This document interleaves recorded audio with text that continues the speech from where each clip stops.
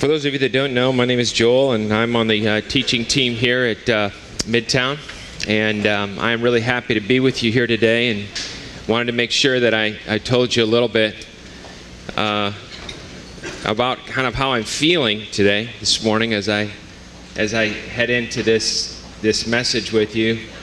A few things that I would share with you would be, I want you to completely know that when I say this to you, I completely believe this when I'm the next thing I'm going to say to you, and it's this: I believe that I am a completely average preacher. I really do believe that, and that was made a lot more even evident to me as I studied this last week in this piece of scripture that I'm going to share with you, and the amount of inadequacies that were shown to me by the Lord this week in this passage are great. And so I want to make sure that you hear that from me today as I stand before you. I stand before you as a struggling warrior and a man who has many scars and who struggles as much as you do, who desperately needs what Randy was sharing with us before, a very supernatural presence and touch from God to even preach to you this morning. And everything that would happen this morning would be because of what He would be doing, and definitely not anything that I would even come close to being able to conjure up. And so I thought it was important to be able to share that with you today. Could you turn with me to Colossians 3?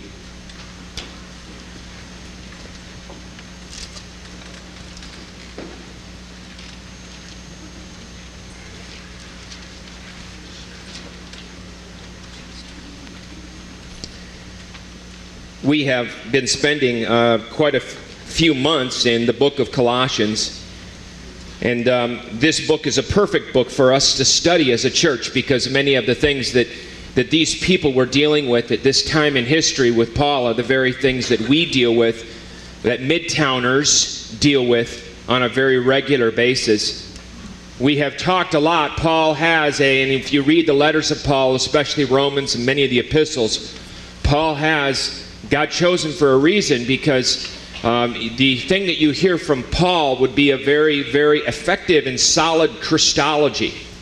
He talks a lot about Jesus, and we like that. We think that's awesome.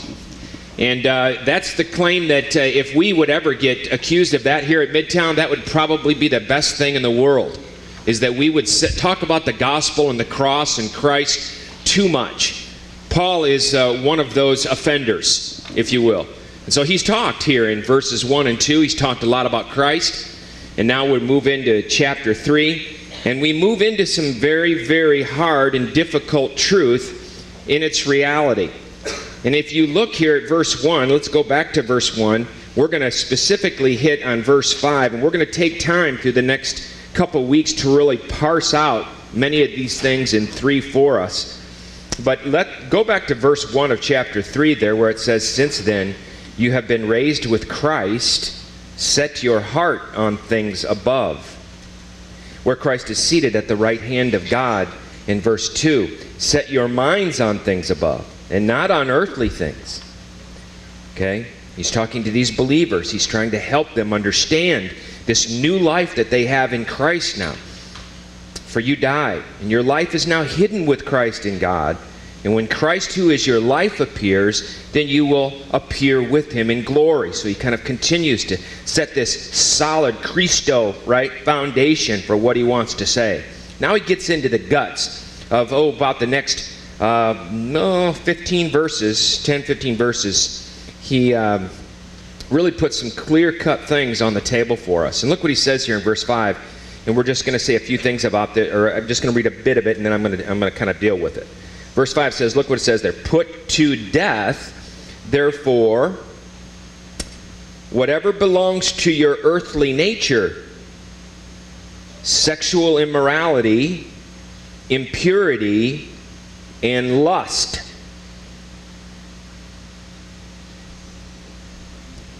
I have 2 things that I want to share with you this morning, and the first really has to deal with what I would call a radically different discipleship that I would like us to consider in light of the fact of what we see Paul say here in Colossians chapter 3. In verse 5, Paul begins, he calls upon these Colossian believers to literally, as he's thinking about putting to death, therefore, and he walks down sexual immorality, impurity, lust, evil desires, greed, which is idolatry. Then he talks about anger, wrath, malice. What he's really asking these Colossian believers to understand or to think about is how they're going to think and live and act very differently than how they used to think and live and act. So before they came to know Christ, you thought and lived and you acted a certain way, and now he's trying to make a distinction. He says, now as believers, this is how I want you to think and live and act. He calls upon them to put into practice what they've been learning in principle about Christ, that you're dead to sin and you're alive to God. And in effect, he is saying, now that we understand who Jesus is and what he has done for us on the cross, this is what it actually now means to follow him in daily life. So it's kind of the principle of it's great to come to church and hear the truth, but there's a way in which we actually live out, and our feet are hitting the cement of the ground this next week, where we act out in practice what we know in principle, and this is what Paul's trying to talk with these folks about. So he launches into this series, and this is quite interesting, and it's quite difficult for many of us to even swallow any of this, really, even learn any of it, because he launches into this series of very radical behavioral imperatives that really are designed, if you will, if you can see them like this, they're really designed to give us kind of a nuts and bolts approach to discipleship.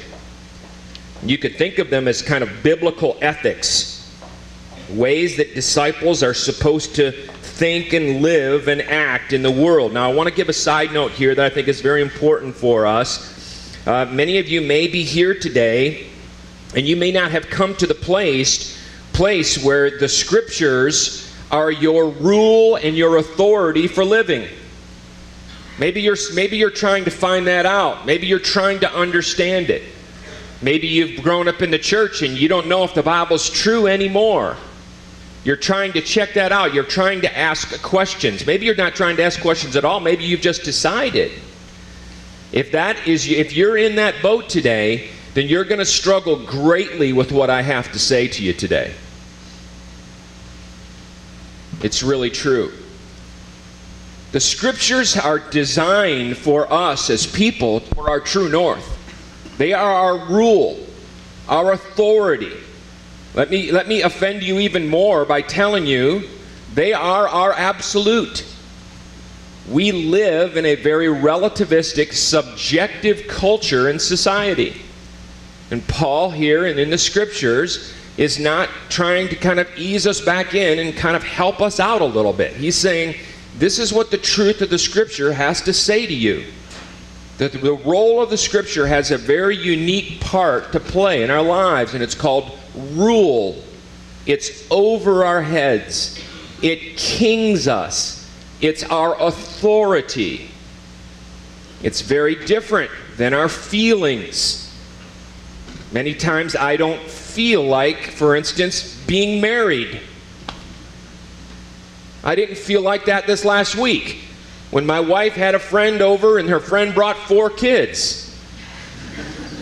And the house was just all, and I wanted to watch the Olympics. I wanted to watch, I'm involved in it. I want, Apollo Anton Ono and downhill skiing. I'm standing up screaming. I'm loving it, and they wanted to have the TV room. They had the nice TV room because all of them couldn't go back to the bedroom. And I had to go back to the bedroom and have the bad TV. How terrible. I didn't feel like being married. Wouldn't that have been nice for me to walk out to my wife and say, honey, I just don't feel like being married tonight. Okay, you're not tonight. Well, how stupid, right? How ridiculous. The fact of the matter is that I took vows. That I'm under a rule. That I'm a very loved peasant in another kingdom. God loves me. But I'm underneath the rule. So you're going to struggle today. A girl talked with me this last week. I was meeting with a young lady, and she began to tell me that she was on did a mission, I think it was with YWAM, or one of the mission organizations that she had done it with. And she had ended up talking with a young lady in a foreign country, and they began to build a relationship. This young lady didn't know the Lord, and so as they began to develop this relationship, this young girl was quite, what should I say? She had a lot of pain and problems, and a lot of suffering that was going on in her life.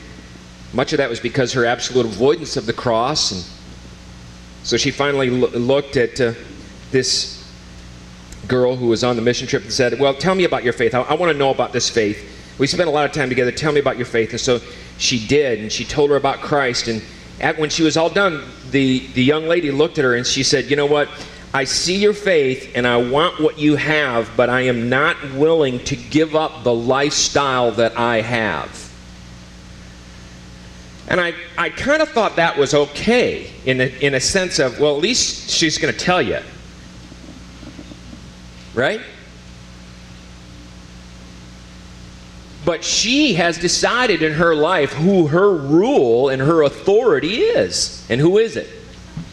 It's her. And it would even be really ugly if we were to continue to peel back the onion and say, so that she has then taken the place of God in her life. She is her own God. And that's a very raw way to say it, but it's really true. And Paul here, when he's talking about this, he has this implication that we are under the authority and the rule of the Scripture, and he's not apologizing. He's not sugarcoating it. He's not easing them into it. He's not saying, I want you to really go back and pray about this and come back and tell me if you can control your sexual urges. He's not doing that. There's this uncompromising, crystal clear essence, if you will, to his communication, and he's got a goal in mind here. There's a goal in mind that's going on, and the goal in mind is that we as people are to live, and this is hard for me to say to you because it doesn't happen in my life.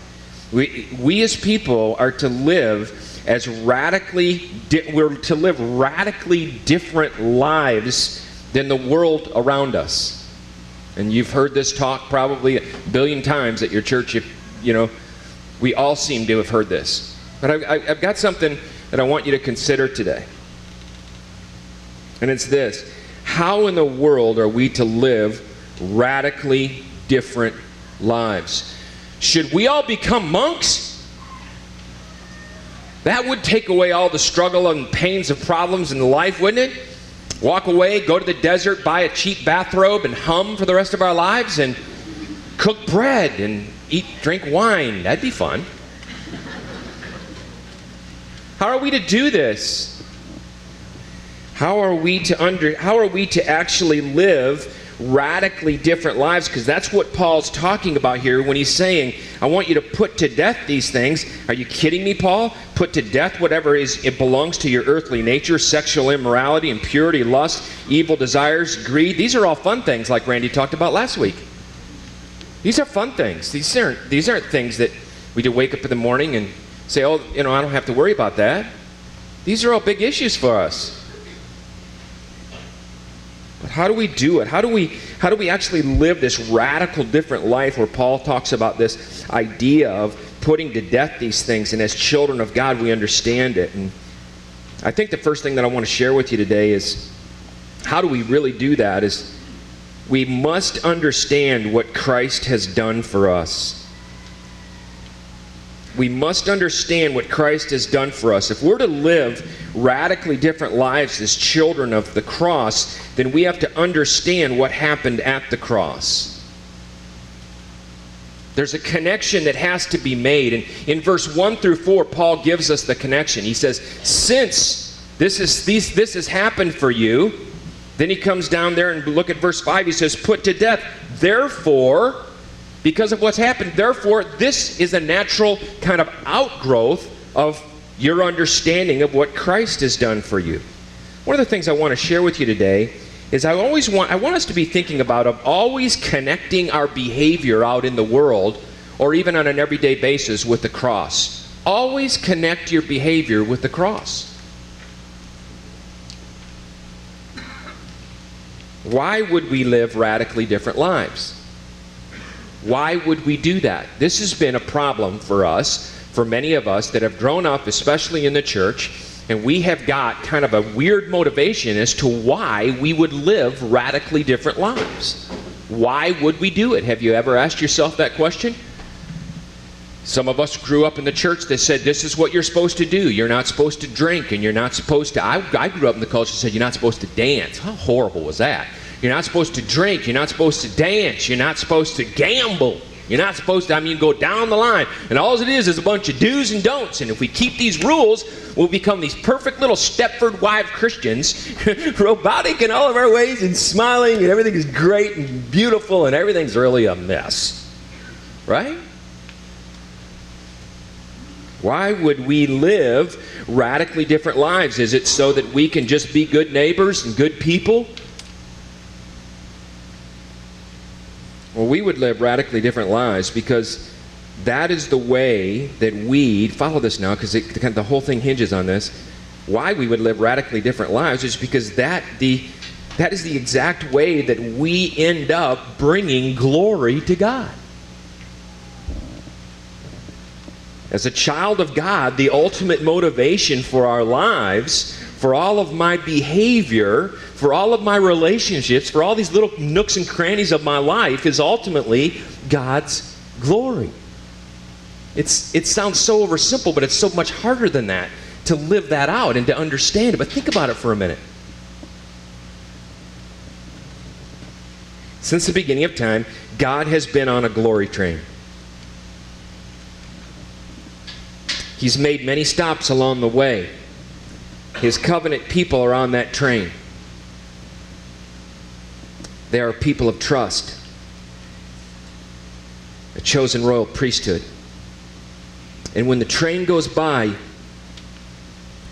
you hear him singing. And that song that you hear them singing is a song about the fame and the wonder of their Lord. That's what it is. Do I understand is probably the better question, that my main business in life is to testify, to sing to the grace and the glory and the love and the majesty of God. That my actual motivation to be a different person would be so simple and so powerful as to bring glory to my Master. It really is that. Have we complicated it? A people who would sing to the world through their different behavior that there is a King who lives, a God who is jealous for His glory in all the ways that we think and act and live. He gets the glory. He gets the glory with our time. He gets the glory with our stuff. He gets the glory with our money. He gets the glory in our marriages. He gets the glory in our marriage problems. He actually would even get the glory in our sex. He gets the glory. Jim and Karen's I've inserted the names here that you don't know these folks, so it's nobody that you know, but Jim and Karen's marriage has been on the rocks for a long, long time. They're both stuck in the wash cycle of what I would call self-glory. It's like a washing machine.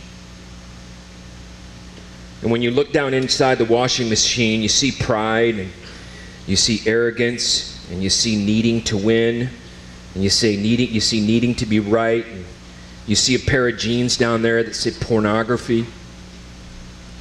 You see a shirt that says lust, and it's just spinning. And it's all just going back. It has been going on for a long time. Maybe years. But guess what?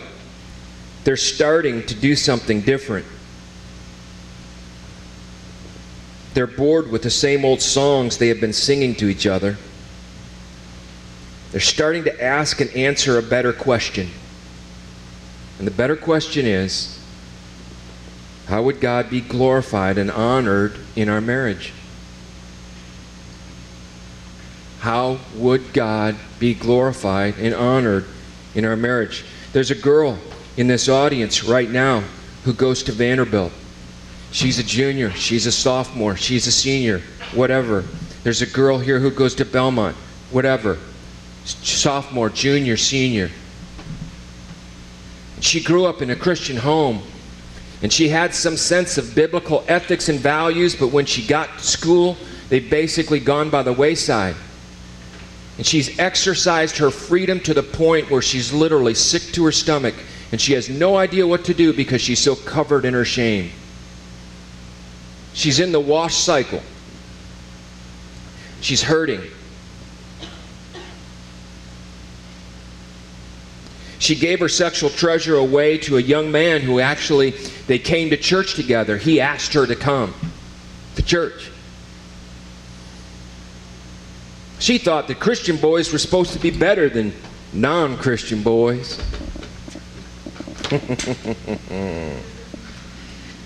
Little did she know. You mad at me yet? Little did she know that we have raised an entire generation of young men who call themselves believers, but apparently the gospel doesn't transcend to Friday night in the dorm room. Right? What do you think, fellas? What do those ladies know about Jesus as a result of spending time with us on Friday night? Do we have a responsibility on Friday night to honor the Lord? Could God actually be honored in the way we make our decisions on Friday and Saturday night? She is starting to ask different questions. And the question she's starting to ask is, Lord, how could you possibly be honored in my life? Even in the smallest sexual corners of my life, how can your name be praised? Think about it now. Not how can my name be praised. A lot of the problems in my life are due to the fact that I'm on the wrong train. I'm on a glory train. It's just called the me glory train. You follow? It's not the God glory train. What would happen if we had just simply asked the question, God, how can I, in all the small, medium, and large areas of my life, simply bring glory to your name, to be able to sing your name? Our behavior doesn't ever stand alone. Our behavior is always connected to what I would call wood and words.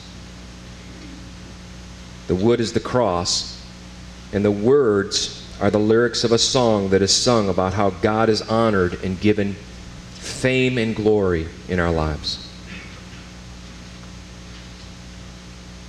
It's always that way.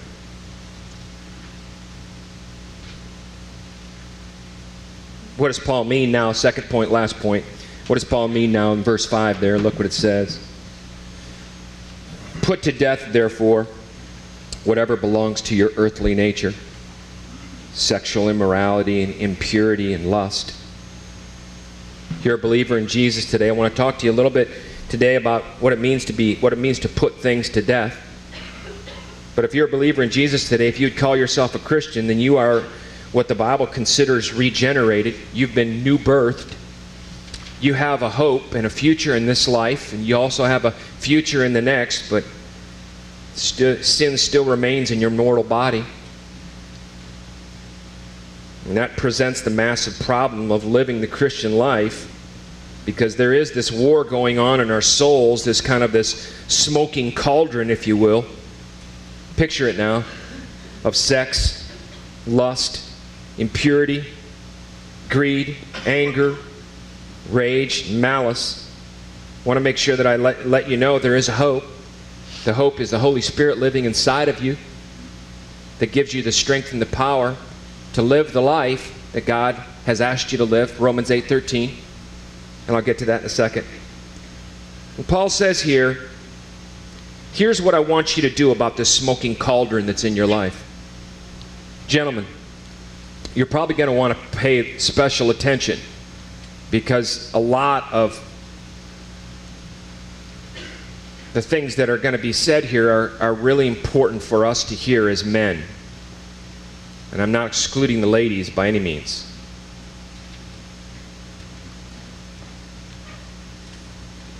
Here's what I want you to do with the smoking cauldron. I want you to look at sexual immorality. Take sexual immorality, and that word right there refers to any sex outside of the marriage relationship.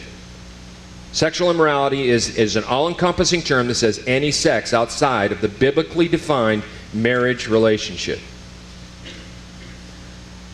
You may be here today and you may be struggling with being bisexual. You may be here today and you may be struggling with homosexuality. And you may have come up with some kind of rationalization, maybe even from the Bible, that that is an accepted behavior. And my friend, I have to tell you that I'm glad you're here today. And we're very glad that you're here to be on your journey of understanding what God has to say to you. But the Bible says no to that. It's very clear. It's not even an issue that I would have to stand up and tell it's kind of wishy-washy. The Bible is extremely clear about it. The Bible defines and says that sex is a beautiful thing to be held in the context and confines of the marriage relationship. But we know that, don't we? Do we? But if we take sexual immorality, that's what the term's being used here. That's what Paul's trying to get to. If you were to say impurity there, look at impurity. It says that basically the point there is kind of the contamination of character that comes with immoral behavior. Which, to tell you, I have that in my life. I struggle with that. Lust, we all struggle with that. Any uncontrolled sexual urges, what does Paul say? Paul says, put it to death. Paul says, kill it. Kill it. Your Bible may say, mortify it. Paul doesn't say, just take a look at it and pray about it. Hold it and look at it, which we do. Sometimes one of the things that we could have a great talk on is what sanctified imagination could look like. Our imaginations many times are our rulers. And the idea here that Paul says is, I want you to kill it. In my house, you all know that I have all these ladies in my house, and one just got married, and another one's getting married. Thank you, Lord, it's great. And it's a good thing. But I am and have been forever and will be until I go to heaven the absolute, unequivocal vermin killer in my home. All vermin is my job. When you get married, you split the duties. Like my wife does not do garbage. It's accepted. I do. Okay? I don't do dishes. I cook. Just all these things. But when it comes to vermin, especially spiders, Daddy. I'll get calls from work to come home and get a mouse. Terrible. But spiders, oh my goodness. Spiders. A couple months ago, I'm laying in bed and one of the girls run into my room, screaming at about 2 o'clock in the morning, Dad, come right now. There's something flying around in my room. And she's beside herself, you know. And I hate to wake up in the middle of a beautiful sleep where you're like dreaming of Pebble Beach. I stand up and they're my boxers and my t-shirt and they come on, I run up the stairs. It's a bat. It's a bat that had come up into the room, flying, and of course the flying, it doesn't do this perfect, it's not like a fly, it's like that. And the girls are going, well, get it, Dad, get it! Get it! And they're all in the corners, just, oh, like this, and here's what they won't tell you, is that I try the guy thing, I'm half asleep, I try punching in the air, what in the world am I going to do? And I say, well, and finally Shelby looks at me and she goes, what are you going to do, Dad? And I said, what do you mean? What am I going to do? I'm going to kill it. And here's what they all said. Oh, no. No. no. And I wanted to say, great, girls, go to sleep. See ya. So I had to do the politically correct version of killing the bat, which was getting a blanket and throwing it up in the air 1,000,000 times until I got it. Isn't that how we are with our sin? It's exactly how we are. We're going to put a blanket and cover it. We're going to do the politically correct thing. But Paul's not saying that here. Paul's saying, I want you to kill it. I want you to extinguish it. It's a very radical image that Paul uses. I'm closing it up, so follow this last piece. But it is a radical image. And it's much like the image Jesus uses in Matthew chapter 5 when he says, if your right eye causes you to sin, gouge it out and throw it away.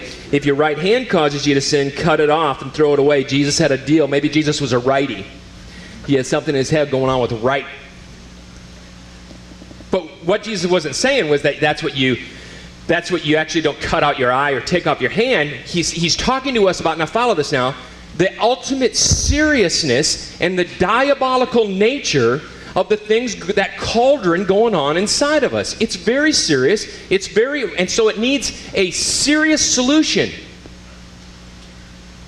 We have to be radical as we think about these things in our life. And this is the point of conflict for us as I've come together with this, because this massively, massively speaks against the culture. This is not a serious problem in our culture. In the ancient world, during the church at Colossae and before this, there was this. It's all good. Sex is good. It's a good way for us to express ourselves. There weren't these confines and controls. Everything was okay. It's just about expressing yourself. That was in the ancient world. Does that sound similar today to our city? Sure it does. Sure it does.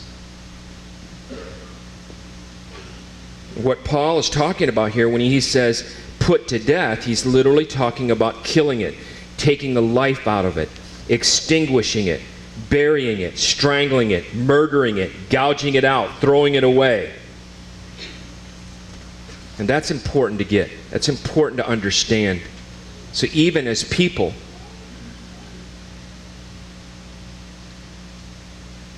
of God, we are called to put things to death. One of the things I wanted to ask you today as I wrap it up is this. Is our problem that we're literally breathing life into the very things that kill our souls, like sexual immorality and lust and impurity? So Paul would say put them to death. Is our problem is that if we're sitting in front of a computer screen at 11:30 at night, some night, am I killing or am I giving life to that? Am I birthing? Two different images that Paul uses the one, and it seems like a lot of our lives are about the other, right? Could it be why the very reason why Jesus and Paul deals with such radical language and seriousness of sin is because they know that the sins of the flesh can literally dismantle our souls?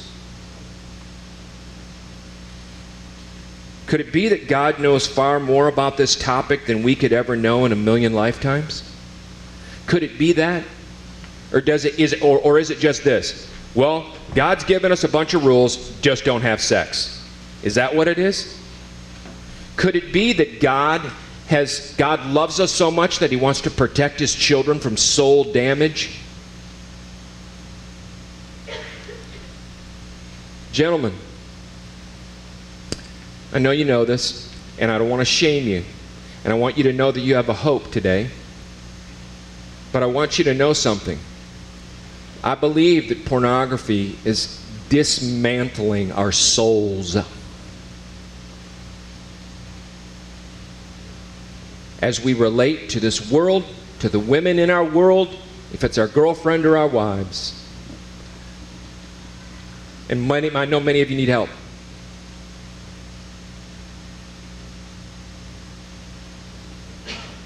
Our souls are at stake.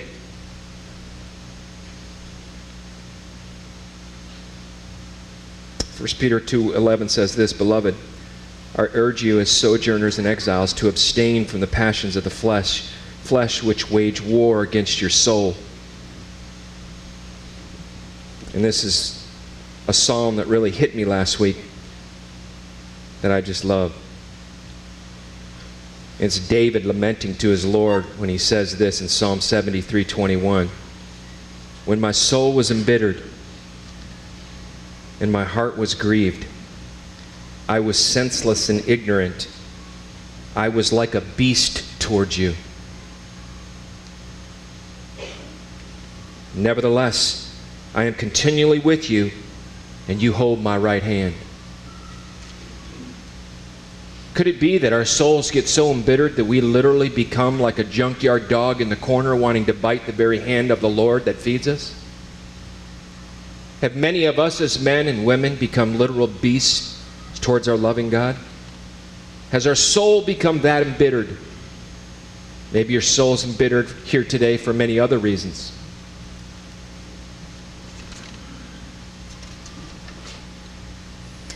In the 1940s, C.S. Lewis heard from many of his peers in the British Academy that sex was nothing but an appetite like that for food. Once we recognized this, they said, and began to simply have sex whenever we wanted it, people would cease to be driven mad by desire for love and sex. Lewis doubted this and proposed a thought experiment. Suppose you come to a country where you could fill a theater by simply bringing a covered plate onto the stage and then slowly lifting the cover so as to let everyone see, just before the lights went out, that it contained a piece of lamb or a bit of bacon. Would you not think that in that country something had gone wrong with the appetite for food? One critic said that if he found a country in which such striptease acts with food were popular, he would conclude that the people of that country were starving. And that's our country. We're starving. Especially people who don't know the Lord. They're starving. And the only way they'll be filled is by our Creator, by a man who died on the cross, by our Lord. And that's the same case for you and I too. Thank you, my friends. Let's pray. God, we need so much. This is such a very acute message for many of us. It's one for me. So much. I thank you, Lord, that you say that by your Spirit we are not a hopeless people. I pray, Lord, that by your Spirit you would even bring power and strength to, especially today, I just feel very strongly for the men in this room today. And I pray, Lord, that you by your Spirit would minister to them and not